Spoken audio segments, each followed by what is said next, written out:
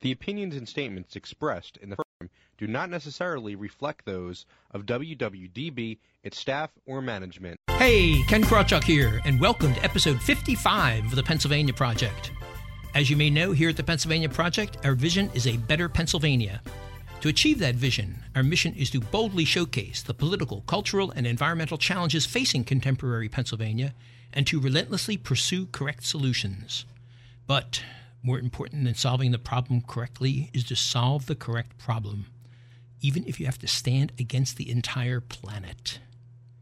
We have another new normal episode planned for today, and like all episodes of the Pennsylvania Project, it's divided into 3 parts: you, them, and me. Part 1 is all about you, your questions, your opinions, your solutions, your whatevers. And rather than a call-in format, we utilize an email-in format. So if you have something to say, you can always drop us a line at PennsylvaniaProject.com. Today for the you part, we have our latest regular feature, Unscripted Cohorts, plus a challenge of my position on how to handle the latest pandemic. We also have an update on how to buy whiskey in Pennsylvania. Surprise, surprise. And if we have time, a philosophical look at dog napping. After the you part comes part 2, the them part, where each episode we host a guest to help us showcase the political, cultural, and/or environmental issues facing Pennsylvania. Our guest today is a heavy mix of the political and the cultural. She's Kathy Smith, past school board president in Canonsburg, Pennsylvania. After that comes the me portion of the Pennsylvania Project, where it'll be my turn. Your caster, Ken Krawchuk. I'll be focusing on some particular issue that really sticks in my craw. Today, in keeping with our educational theme with our guest, I will be ranting about my Catholic education. Should be a good one. And throughout the show, as is our long-established custom, we typically feature a Pennsylvania Toastmaster to serve as narrator to read our live commercials. But, living in such interesting times, we've been asked to minimize our in-studio presence. That means again today, we have no narrator. But the good news is that we typically have a second Toastmaster with us, according to another one of our ancient customs, to help read and respond to whatever comes into our mailbag and join in discussions with our guest. It's a role we call cohort. Our cohort is sitting right across from me right now, ready to do double duty of both cohort and narrator on this, her 3rd appearance on the Pennsylvania Project. Let me welcome to the Pennsylvania Project, Donna Herb. Hey, Ken, does this mean I'm going to get paid twice as much? Twice nothing is nothing. Hey, I'm easy on that. You know, you're getting paid as much as I am, I guess. And you came all the way over from the police state of New Jersey to be here. You're not a Pennsylvania Toastmaster. You're a Jersey Toastmaster. I am a Jersey Toastmaster. What's it like on the other side of the river? Probably about the same here, except our liquor stores aren't closed. Oh, don't rub it in. Uh-huh. I guess I can't tell you that the last time I needed some whiskey, I went over to Jersey. At least it's, I'm getting ahead of myself because we have a question about how we can get around Pennsylvania's prohibition without going over to New Jersey or Ohio or anything like that. Did you see the latest interview? Who was it? Tucker Carlson or Carlson Tucker? I don't even know the guy's name. From Fox. He interviewed your governor, Murphy. And I wrote this down. He asked, were you thinking about the Bill of Rights when you passed all these orders? And your governor says, no, I wasn't thinking about the Bill of Rights. And it's like, oh, man. What a guy. What a guy. Terrible stuff. I'm glad I'm on this side of the river, even though the state stores are closed. I'm showing my age calling them state stores. Isn't that what they call them? Not anymore. No? Only people our age call them. I can't say our age, you're a young lady. And well, no, I don't live in Pennsylvania, so I've only heard them referred to. Mm-hmm. But I just call them liquor stores now that are owned by the state? I don't know. What do they call them? Wine and spirit shops? So they keep changing the name. Oh. Doesn't matter. They're still closed. Lipstick on a pig. Yeah, right. All right, well, let's move on with things. We start with our new ancient custom, because I've been asking each cohort to bring along some unscripted question for an impromptu response from me. This is practicing my table topics from Toastmasters and also a reflection of my political world experience. But it doesn't have to be a political question. What you got?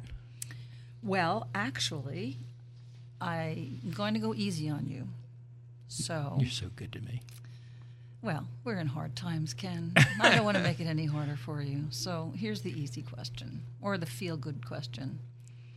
The events of the past few months have changed the world, obviously. The downside of this pandemic is clearly obvious.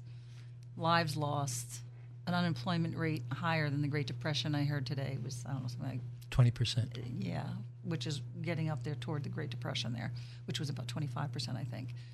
Anyway, it impacts industries including restaurants, hotels, entertainment, and plenty of others, and it's going to take years for some of those to recover. So given all the damage that this virus has done, are there any good elements that you have witnessed or heard about that have come about as a result of our current state of living?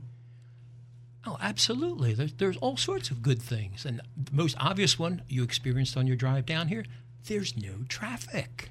True. Because one thing, the wife and I, we're not quarantining. We're still out and about living our lives. I'm here in the studio today. We're still traveling around. In fact, tomorrow, let me back up. One thing we've been doing is patronizing all of our favorite restaurants just to make sure that they make it through okay as well. So we go to our favorite pizza place, we go to our favorite Indian food place and everything like that. We hit all the ones locally. But now we're stretching out. Our daughter lives in Syracuse, New York, 4 hours north of here. All right? One of our favorite pizza places, my second favorite pizza place in the entire state, I'm going to give them a shout out, Dino and Francesco's Pizza in Clark Summit, Pennsylvania, at the top of the turnpike. They're up there. So on Friday, I'm leaving my house in the middle of the afternoon. My daughter's leaving her house in the middle of the afternoon, and we're going to meet for pizza at Dino and Francesco's in Clark Summit. So we're using this as an excuse because the roads are empty, nobody's going to be there, and we're supporting our favorite restaurant all at the same time. So it's just a win-win-win situation all around. And there's a beautiful little middle-of-nowhere lake up there. It's just off to the east of the turnpike exit. Lake, it only has to be maybe 10 acres, but nobody's usually there. But we're going to go up there. We're going to have a picnic out in the middle of nowhere. Spend an hour or so together, get in our cars, and drive 2 hours back home again. So I think that's wonderful. I could talk about the honey-do list and things like that. My wife says, "What are you doing today?" And I got this big, long list of things. I said, "Here, one of these." That's a very good question, and it's very good. I would highly encourage everybody to go out and do the same thing. Go out and patronize your local restaurants, and do not forget to over-tip your waitress. Any place you can tip these people, because they are risking their lives to be out there to make my pizza, to bring me and my daughter together. And my other daughter, she lives locally too. She's gone up there too. So our grandkids are going to be up there. 2 of our 3 daughters are going to be there. Husbands, wives, kids. It's going to be wonderful. That sounds good. Yeah, I have to absolutely concur with you about the restaurants. I mean, they're only takeout, but you know what? We have been supporting our local restaurants in Jersey also. Good for you. I should do one in Jersey. Carlucci's in West Windsor. I love that place. Great lasagna. And they're BYOB, so they're cheap. All right, let's move on. Okay. We can't forget our listeners, especially since this is one of our regular listeners. So, moving on to our questions. Our first one comes from Bernie McCann in Elwood City, Pennsylvania. And Bernie says, "You mentioned Sweden and their relaxed approach to dealing with the coronavirus. Contrary to your statement that the country is handling it well without enforcing social distancing or going under lockdown, there have been rumblings in the medical community there. There's no shortage of calls for stricter measures, for the government to step in, because Sweden's infection and death rate are actually higher than in the surrounding countries. You had referenced Forbes as the source of your info about Sweden, but the latest from Forbes suggests that the infection is out of control there." Egad.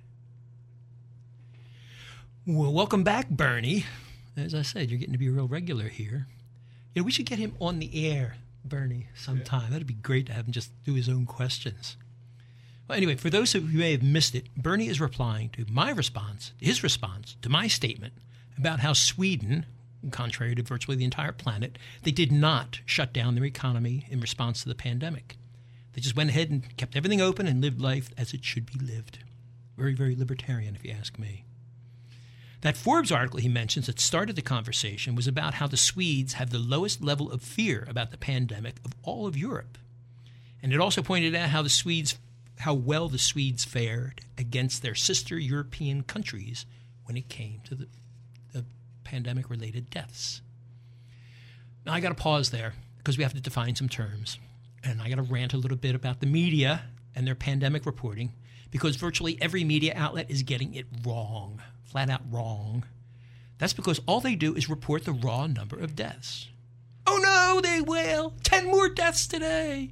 Well, of course more people died today. They're going to die every day. It's a pandemic, right? What else would you expect? The problem with their reporting is this has no context. When they say 10 people died, the first question that I would ask is 10 out of how many? 10 out of 100? Out of 1,000? Out of a million? A billion?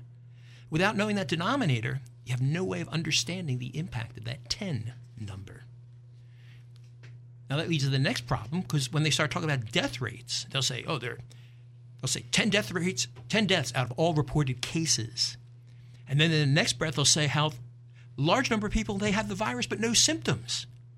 In other words, they don't know how many people have it. That means they flat out admit that their death rate is incorrect on the face of it. Yet they go right on reporting it. Why? Well, I have an opinion about that. I think they want to make things look worse so they can sell more newspapers and banner ads. They're trying to get click-throughs. It's shameless sensationalism, if you ask me. It is true fake news. It has no basis in reality other than 10. They take away all the objective context to make it look as bad as possible. So what do we do instead? How do we measure those deadly effects? Well, the Forbes article that I cited had a clear-cut way of measuring the death rates that's a lot more accurate, and it's based on real numbers that are not subject to shameless sensationalism. They used per capita deaths, specifically how many people per million of population have died. See, now that's a number you know. It's factual, it's easy to measure, there's no doubt. And since a per capita approach gives us a true death rate, let me give it a name. Let me call it capital T, true death rate. Sweden currently, I just looked, it's 119 people have died out of every million people. Now, if you do the math, that true death rate is 1/100 of 1%. Or if you want to make it consistent, 1% of 1% of the population, which is a very small number. Smaller than the typical flu season, by the way. All right, so I've defined my terms. We got capital T, true death rate. All right.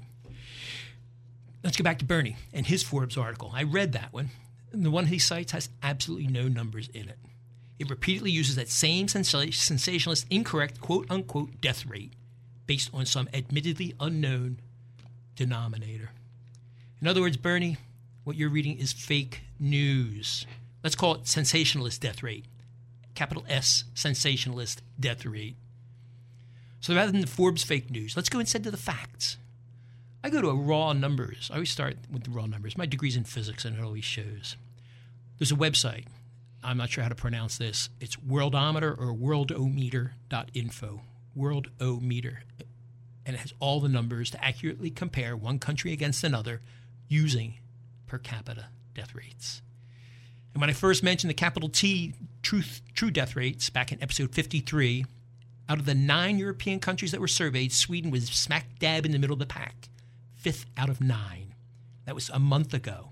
Today I went and looked at those same 9 countries, and guess what? Sweden is still smack dab in the middle. 5th out of 9. And their per capita death rate is declining, Bernie. The bottom line is that Sweden's approach is no better or no worse than the rest of Europe. They're not at the top of the heap with the highest true death rate. They're not at the bottom with the lowest true death rate. You know what that means? It means there is no reason at all to shut down the economies of the planet. No reason at all to throw millions out of work. No reason at all for the global kabuki dance. None at all. More important than solving the problem correctly is to solve the correct problem. I've been saying all along how Governor Wolf and virtually the entire planet has been taking the wrong approach by solving the wrong problem. I've said it in every episode starting at episode 50 And here we are, still talking about it in the 6th episode afterwards. And the facts continue to bear me out. I've said a lot about the pandemic in those 6 episodes, how we should have proceeded if we were solving the correct problem. And looking at it today, I would not change a word of it. There's no need to, unless you want more fake news. Am I off the rails here, Donna? No, actually, I was talking to my brother about the same thing. I said, you can't do statistics like they're doing because you don't know how many people actually have it. Some of the things that you actually said. Right. So, yeah. Fake news. I like your per capita thing. I never thought about it like that. My heart goes out to the victims. Oh, absolutely. But something else goes out to the media. And to our governor, and to your governor, and all these other governors outside of Sweden who are solving the wrong problem. On that non-sensationalist note, that's going to have to do it for the U portion of episode 55. We're going to pause for this information, and when we return, we'll be meeting with today's guest, past school board president Kathy Smith. Did you hear the latest news? Almost 2/3 of all federal spending now goes to pay for the welfare state. More than $2.2 trillion, which just about equals federal income. Do you realize what that means? Virtually all tax revenue is now being consumed by the welfare state. But how do we rein in that runaway spending before it destroys America? The answer? The separation of society and state. That's the premise of the new novel Atlas Snubbed, an unsanctioned parody sequel to Ayn Rand's Atlas Shrugged. Atlas Snubbed presents a workable alternative to the welfare state as we know it. Atlas Snubbed expertly extends Rand's epic story of a looter's world snubbed by the men of the mind, bringing to life a crumbling post-apocalyptic world where no one need ask who is John Galt, because now they know. Atlas Snubbed, available at all online bookstores or through atlassnubbed.com. Read it today before it's too late. Here's an interesting question. What do you think of these 3 ideas? Number 1. People have at all times an inalienable right to alter, reform, or abolish their government as they think proper. Number 2. Juries shall have the right to determine the law as well as the facts. Number 3. The right of the citizens to bear arms in defense of themselves and the state shall not be questioned. Do those words sound like there's something taken from a Hollywood political thriller? They are not. They're all direct quotes from Article 1 of the Pennsylvania Constitution. Everyone's heard of the United States Constitution, but have you ever heard of the Pennsylvania Constitution? Have you ever read it? But most importantly, was it ever taught to you in school? If you're like virtually all Pennsylvanians, the answers are likely to be no, no, and no. Well, it's long past time we change those answers to yes, yes, and yes. And you have a crucial part to play in making that come to pass. As you know, we here at the Pennsylvania Project are all about solutions. So we've authored a petition demanding that the Pennsylvania Constitution be taught to our children. If you believe it's important for our children to know how our state government works, head over to our website, PennsylvaniaProject.com, and add your name to the growing list of signers.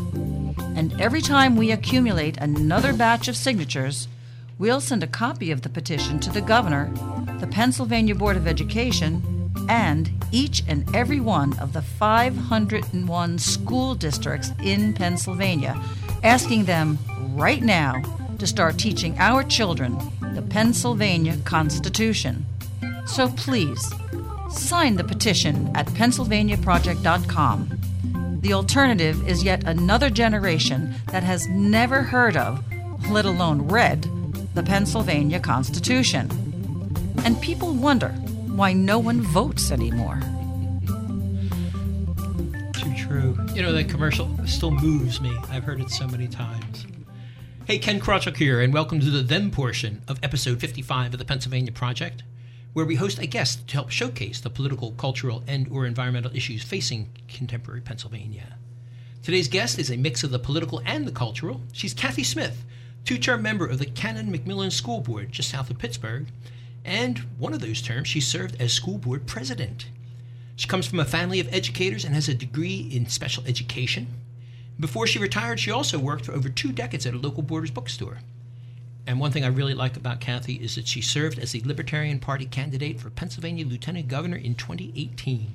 She was my wonderful running mate, and she's not even a Toastmaster?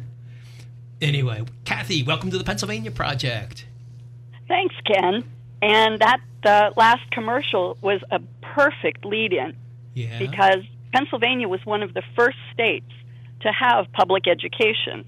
That's right. And the reasoning at the time was to have an informed electorate and to prepare students for the labor market. Now, an informed electorate would require civics education, Yes. which no longer exists in our schools. And preparing for a wage labor market would require vocational education, which is also disappearing from our schools. Uh-huh. So the two reasons that we formed public schools in Pennsylvania have been lost. Wow. Boy, we certainly got the right person on here. And I have it right here in front of me. It's Article 3, Section 14. The General Assembly shall provide for the maintenance and support of a thorough and efficient system of public education to serve the needs of the Commonwealth. Very, very true. Now, Kathy, I got to ask, and I was listening to our commercial about our petition. What good is it going to do? You're president of the school board there. Suppose it winds up on your desk. You hear from this crazy guy in southeastern Pennsylvania, some libertarian guy, Ken something or other, can't even pronounce his last name. And he sends you this petition saying, start teaching our kids the Pennsylvania Constitution. And he's got all these examples of words being violated left and right. What would be your reaction?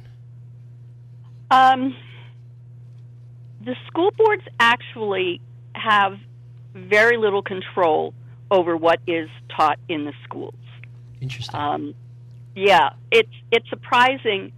People expect that the school boards have a lot more power in individual schools than they really do.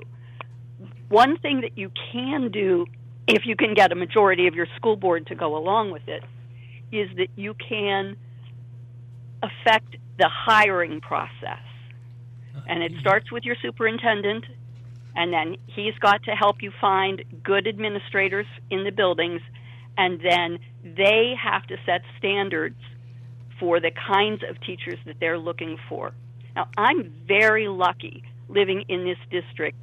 We actually have a social studies department in our high school that does deal with civics. It's a little late. They're doing it when they're juniors and seniors in high school. It would be better if it started in the lower grades, that they started to learn the story of the American experiment.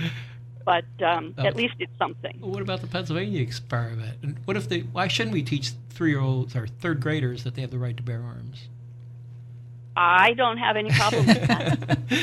I'm out here in the western part of the state where many of our students already know that because their fathers and their uncles and their mothers and their sisters may be hunters or at least gun owners. And I was raised. Actually, Kathy, I had a question because one of the comments that you made was that you have very little control over what's taught. Is that because of the particular district that you're in and that you have to adhere to a certain set of state standards in order to be able to get like state funding? And then, of course, there's always the federal portion of that comes into play too, right? And so you have to have a certain curriculum, perhaps? Right. Don't get me started. Sorry. Well, yeah. I was always under the impression that the school board is a body that sort of oversees and manages the whole, the entire public school district's affairs, That was including true. Hiring, that teachers and so on. Probably until the mid-'60s or mid-'70s. My original education heroes were Daniel Patrick Moynihan, the senator from New York, and John Holt, who wrote How Children Learn and a book called Unschooling. But by the time the 70s came along, there were already a lot of benchmarks being put in place, usually state by state. And when I was ready to enter the career, a lot of the teachers that I really admired were leaving because they felt they were losing their autonomy. Now, 20 years later, in the mid-90s, you had the Federal Department of Education, which was mandating to the states what they should mandate to the school districts. And if your state does not meet the annual progress reports, you may lose federal funding. And if your district doesn't meet the standardized testing results that are expected, you'll lose state funding. So, yes, the money gets driven by mandates from either Harrisburg or Washington, D.C. So things like the Common Core come into play, perhaps? Yep. The latest fad. Yeah, No Child Left Behind, I think, was... And the one before that was outcomes-based education. Yep. And the one before that was new math. We know what Tom Lehrer said about new math. It's been about 10 years, so I'm thinking that there's probably a new standard coming along. Oh, no, Kathy, please. I'd hate to see it because every decade it seems that we lose 2 or 3 years making a shift. It's really disruptive, I think, to the educational process. I believe it. You know, you mentioned that book by John Holt, Unschooling. I saw a bumper sticker not too long ago, and it stuck in my mind. It said, "My unschooled child will hire your honor student." That's very likely true. Can you give us one sentence of what unschooling is? 2 sentences? Unschooling is a process where you develop curiosity and learning skills in a child. You follow their lead and give them the resources that they need to learn how to learn. That almost sounds like a Montessori type of school. It can be. Montessori had a really good experiential learning process. Right. But like anything else, it can get caught up in its own regime. Some children don't do well in Montessori. Some children learn differently. Sure. So I think parents need to really look at their own child and what turns them on, what excites them about the world. Well, I'll have to tell you in full disclosure, I actually taught high school for about 5 years while I was working through my master's. Yes. I've known you for a while. I didn't know that.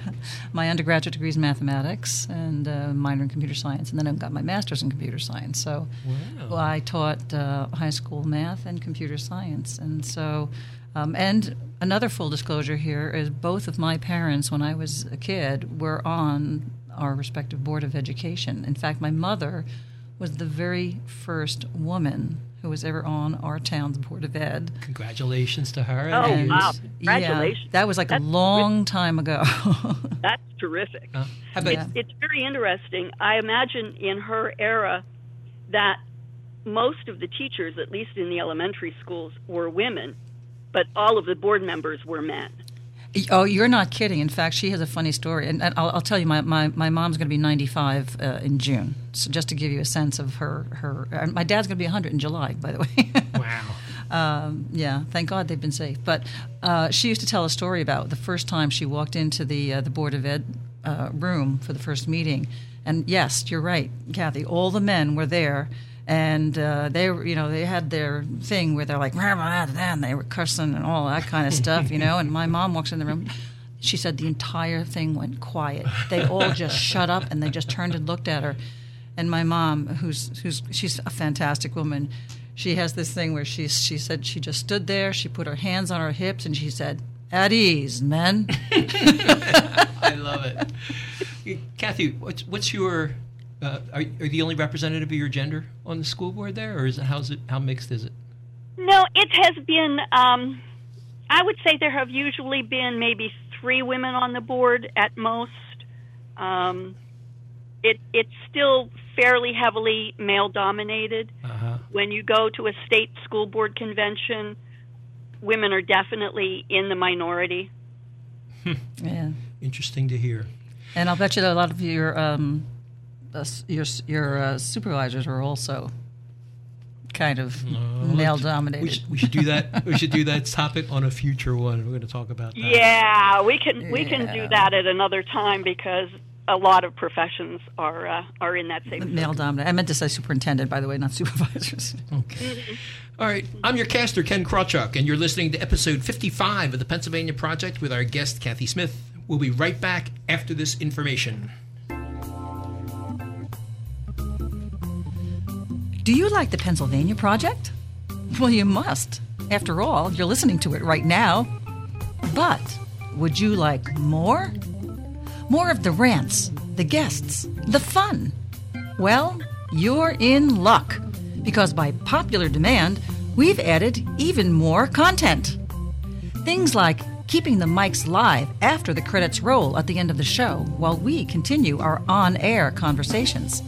It's all 100% unscripted and often includes things we can't say on the air, or shouldn't.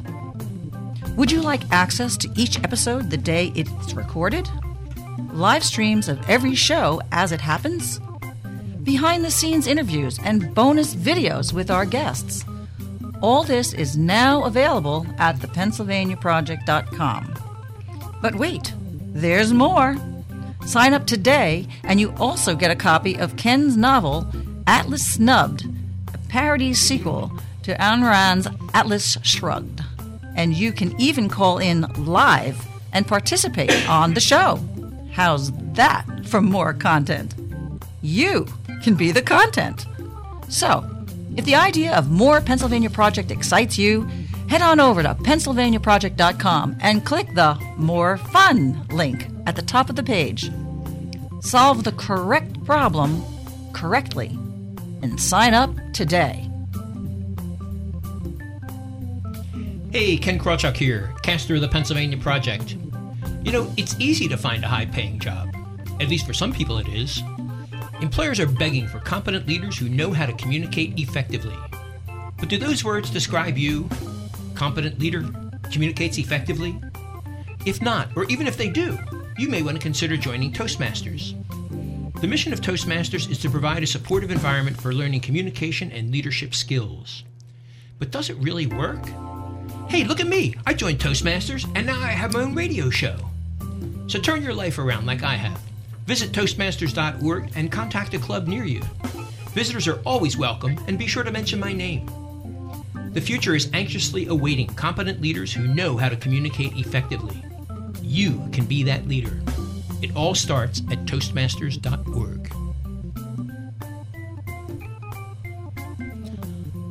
Are you a small business owner always looking for referrals? Do you have a streamlined approach to generating new referrals? Contact Stephen Worley to learn the fast, easy way to generate new referrals. Stephen has an all-inclusive system that will help you generate an extra 5 to 10 customers per week without spending a single dollar on ads. You won't have to create a website, have pictures taken, or write a single ad. Stephen will take the headache out of the process. Contact him at StephenWorley.com. That's Stephen with a V, WERLEY.com.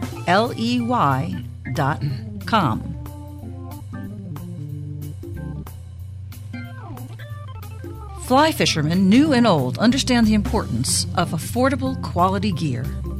At Christopher Fave Fly Fishing, we have provided for over a quarter century. Whether you fish dries, wets, or any combination, Christopher Fave, F-A-V-E, flyfishing.com has an American-made leader for you. Pennsylvania proud, our reputation rests solely on your complete satisfaction. Again, that's Christopher Fave, flyfishing.com. Hey, Ken Krawchuk here again, and we're back with episode 55 of the Pennsylvania Project. And Kathy Smith, our guest, past school board president of the Cannon-McMillan School Board just south of Pittsburgh. You still with us, Kathy? I'm still with you. I'm still waiting for our first guest to walk out during that first break. I guess I've been too easy on you. So I got used to you during the campaign. That's true. You know, I would like to talk about that for a bit. But before we do, I had to ask a question. Does Cannon-McMillan teach the Pennsylvania Constitution? Probably not. Probably not. No, nobody got taught the Pennsylvania Constitution. Did you go to school in Pennsylvania? Back when you were a child. I did not. I spent my high school years in upstate New York.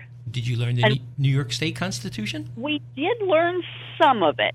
Wow. It was in junior high school, so it was not very detailed, but we at least saw it.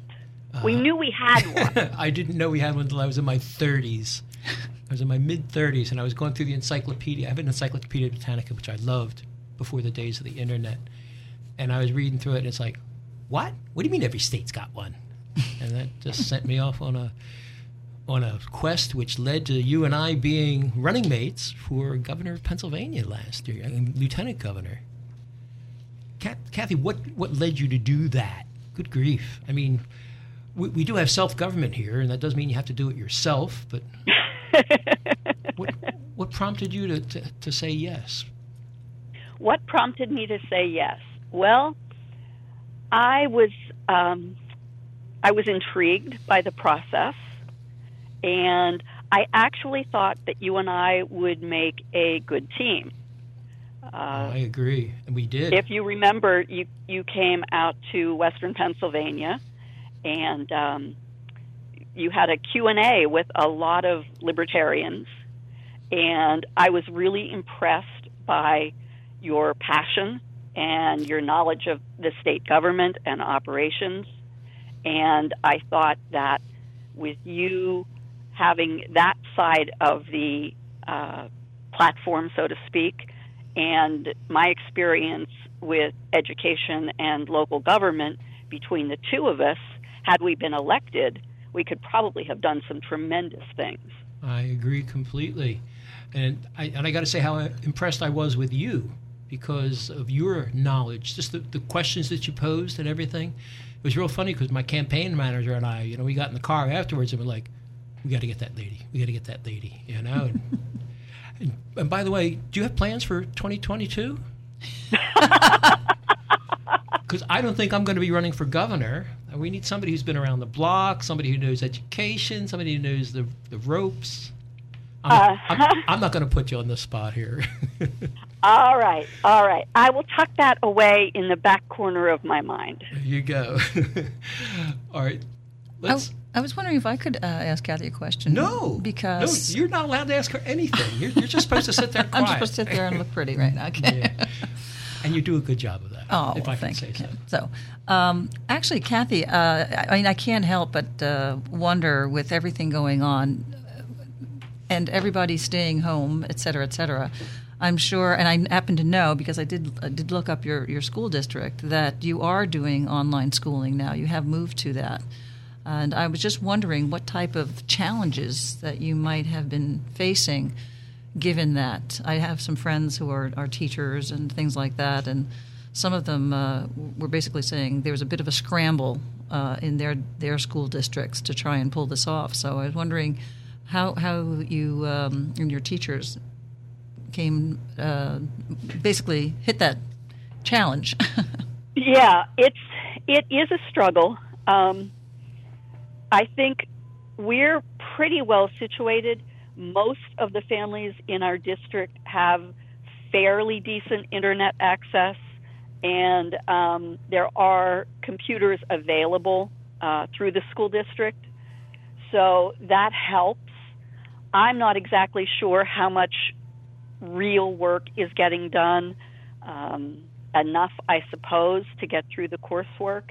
I'm more concerned about places like Greene County and the areas in the mid-central mountain ranges of Pennsylvania and the northern tier, where internet access is really pretty spotty. Mm-hmm. And I have heard of some districts who are using their bus drivers to carry folders to each bus stop Clever. every day, and then pick up the previous days. That's and a good I just solution. can't imagine how that's working. Yeah, that's what I was wondering how you. I know you're only less than a half hour from Pittsburgh, but you never know with the mountains and so on out there. It's beautiful country. Oh, I know. I just love it. The rolling mountains that they have down there. It's unlike anything we have out here. My sister lived in Sewickley, which is just outside of Pittsburgh, for About several the same years. distance. Yeah, Northwest. Yeah. My brother-in-law is actually from Pittsburgh, which is so I've been out there, and it is some lovely areas. I'm hearing a lot of questions from juniors and seniors in high school who are wondering what credits they're going to have and how colleges are going to accept them or judge them. And I can only hope that colleges remember that these kids have had a very, very disrupted education and take that into account as they are accepting students. Yeah, I would hope so too. Now, Kathy, believe it or not, we're starting to run a little bit low on time. We still have some time left. I wonder if there's something that we haven't raised yet that you want to make sure we get in. Well, I want to make sure that parents understand that they can be teachers. Oh, yeah. I know a lot of parents are intimidated by the school system, but parents should do whatever they can to spark curiosity in their children. They don't have to know the answers to the children's questions. There are libraries for that, computers for that. And actually, you may be able to find local experts. A lot of them like to talk to children about their fields. So when your child asks a question, your answer can be, "What do you think?" or "Where should we look to find out?" Parents are the child's best advocate for learning.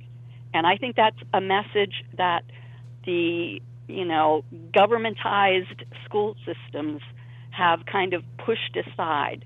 They feel that they're the experts and that parents really should just stand back and let them teach the way they want to teach. We had gifted children, which is really a nice thing to have. But Pennsylvania treats gifted children under their special education program. And I know I mentioned in your bio that you have a special education degree. Yes. Now, that's an opportunity for parents really to step forward, because the gifted program, we're actually able to craft what our kids were learning. I have found that gifted programs are really, in most districts, just set up to meet the legal standard. Oh, it's so sad. Yeah, a lot of kids that I know some families who have children in gifted programs in elementary and middle schools. And instead of actually having teachers who are devoted to educating gifted students, the way we have teachers who are devoted to autistic children or deaf children or blind children, right, they get pulled out of their normal class and assigned more work. More work is not the same as advanced work. I agree completely. I have to tell you, I am a victim of some wishy-washy when it comes to this kind of stuff. Between 7th and 8th grade in my junior high years, in 7th grade, all of the classes were grouped homogeneously. And so and it was by, gifted versus needing more help.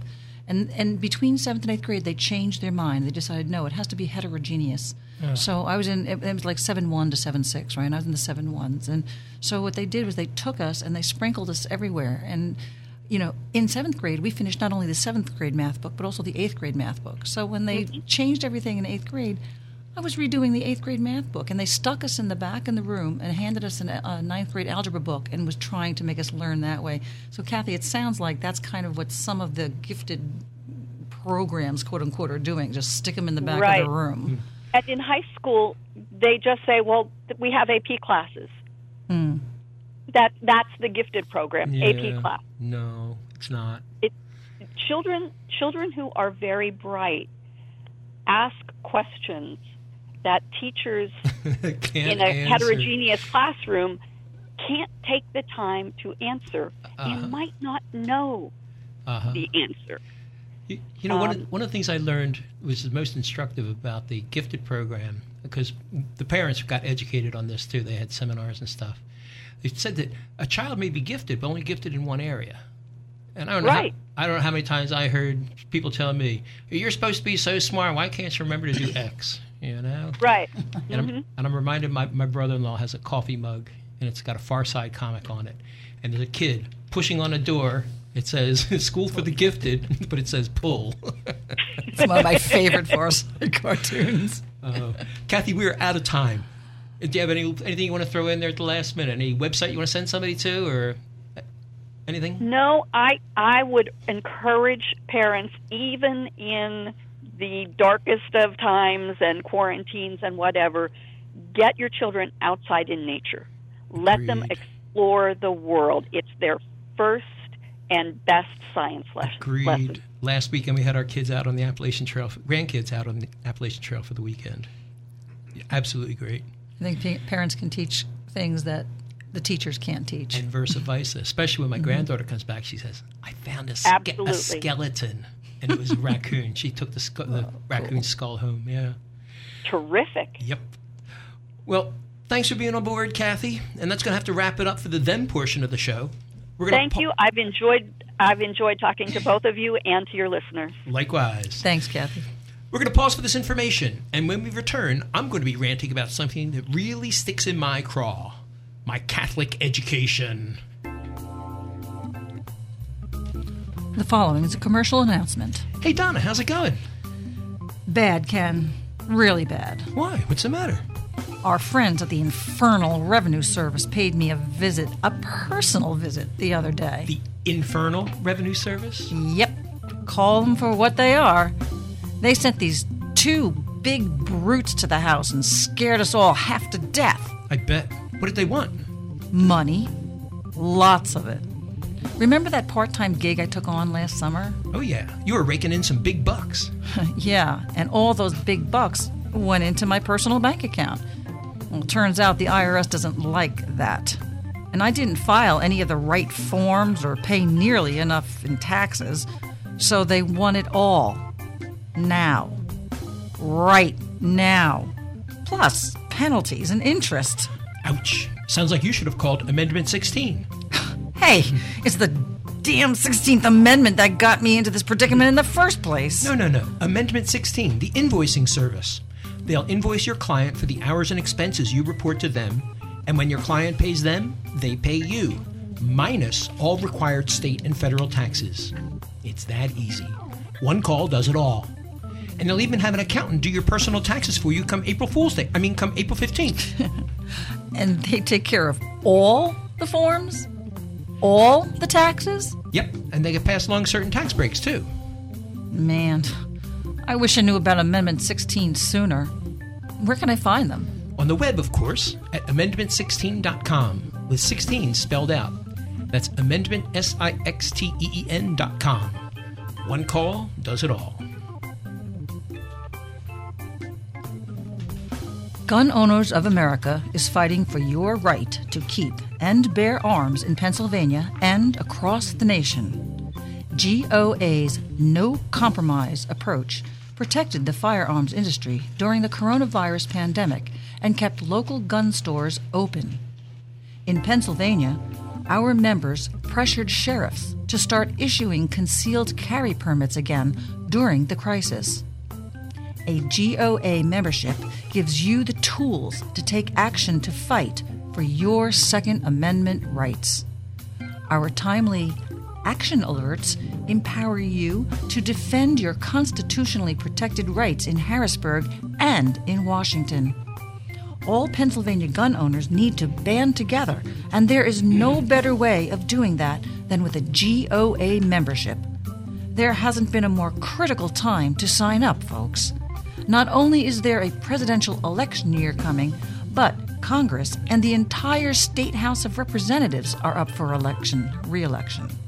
So, join GOA today for only $25. go to gunowners.org/join. That's gunowners.org/join and become a member for only $25. Once more, that's gunowners.org/join. Hey, Ken Krawchuk here, and welcome to the me portion of episode 55 of the Pennsylvania Project, where I get to rant a bit about something that really sticks in my craw. Today, it's my Catholic education. Yep, I went to Catholic school. First my local parish school until 8th grade, then 4 years at the world's largest Catholic high school, by the way. Then 4 years at a Jesuit college, which I hated, to a degree. There's a lot I can say about my Catholic education, but I'll skip the college part because I already ranted about college in general back in episode 52. So let's start with grade school and then move on. I went to St. Ambrose School, C Street and Roosevelt Boulevard in the Olney section of Philadelphia. And most of the time my teachers were nuns, St. Joe nuns to be precise. Now can you imagine how terrifying that was on my first day of school? The only reference I had to a tall, angry black woman dressed all in black was the Wicked Witch of the West. Not to mention being crowded in a room with munchkins. My first grade class had 74 kids in it. Now, it drifted down over the years about 50 by the time I got to 8th grade, but it was crowded. And you know, despite having to herd so many kids, it was pretty easy for the nuns to keep us all in line. That's because the nuns have God on their side. You should hear some of the fables the nuns would tell us. Like, if you raise the hand, God's going to freeze it there. And you'd walk around the rest of your life with your hand in the air. And if you made a face behind her back, your face would freeze that way. You know, that might be true, because I know a lot of unattractive people. But, of course, we studied the Catholic religion every day. First subject of the day, in fact, every day. We had this book called the Baltimore Catechism. And each chapter had, I don't know, a dozen questions that we were required to memorize, word for word. And heaven forbid if you didn't. Yeah, literally heaven forbid. Because one thing the Catholic schools were big on was corporal punishment. If you got it wrong or weren't paying attention, those nuns would repeatedly break rulers and pointers over your knuckles until you knuckled under. And I still have some scars. And of course, torture got worse when we got to high school. The nuns got replaced by priests, big burly priests. I had one priest who had a 2x4 he'd bring to class. He'd call it his implement. And if you were bad, you get what he called an implementation. And you had to ask, may I please have the implement, Father? And then you put your nose on the edge of your teacher's desk and he'd whack your butt with a 2x4. Truth. Absolute truth. But there was one implementation I never got, fortunately, because the priest who taught my 9th grade English class, he made the front page of the Philadelphia Inquirer a few years ago as one of those pedophile priests. You wouldn't want to bend over a desk when he was around, that's for sure. I can go on and on about those silly rules and all the sadistic torture they put us through. But it wasn't until I was almost out of school before it dawned on me the rationale for it all. Because you see, in my opinion, there are 3 kinds of kids that come out of the Catholic school system. First, with the vast majority of the kids who knuckled under the rules and did what they were told. The sheep. Second kind were the bad kids who refused to follow the rules and got themselves kicked out. Kids like my producer, Mark. No names. But the third kind to come out of Catholic schools were the small minority who refused to follow the rules, but rather than figure a way to get kicked out, they figured out a way to get around the rules. It's my opinion that the purpose of the Catholic school system is to produce that third kind of student. You know, looking at the broader picture, back in episode 52, I did a dramatic reading of some song lyrics that summed up better than I ever could what's wrong with education in general. The lyrics were written by the late Bob Blue and sung to the tune of Frank Sinatra's My Way, except Bob's version is titled My Way. Back then I said I wish we had Donna on hand to sing because she has such a lovely voice. So given we're talking about education and given that she's here today, I would be remiss in my duties if I didn't jump at the opportunity. So ladies and gentlemen, for the rest of our time, I give you Donna Herb singing Their Way by the late Bobby Blue. I came, bought all my books, lived in a dorm, followed directions. I worked, I studied hard, met lots of folks who had connections. I crammed, they gave me grades, though may I say, not in a fair way, but more, much more than this, I did it their way. I memorized all sorts of things, although I know I'll never use them. The courses that I took were all required. I didn't choose them. I found that to survive, I had to act the doctrinaire way. And so I buckled down. I did it their way. But there were times I wondered why I had to walk when I could fly. I had my doubts, but after all, I clipped my wings. I learned to crawl. I learned to bend, and in the end, I did it their way.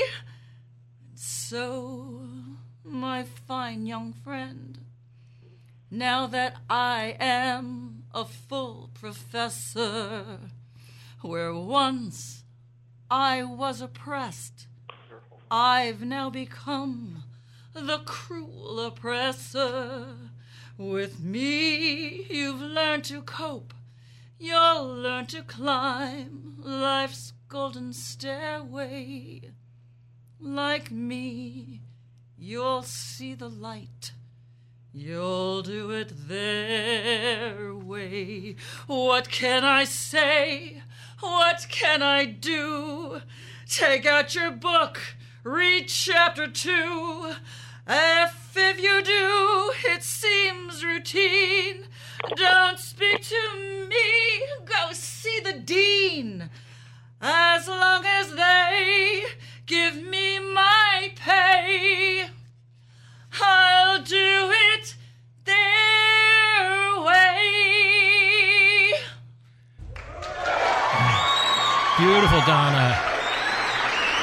On that note, on that sequence of notes, I should say, that's going to have to wrap it up for episode 55 of the Pennsylvania Project.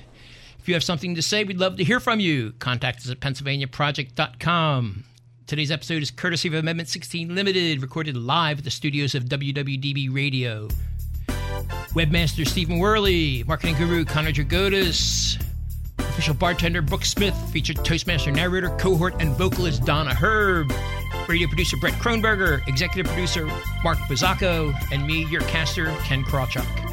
Thanks for joining us, and remember, more important than solving the problem correctly is to solve the correct problem.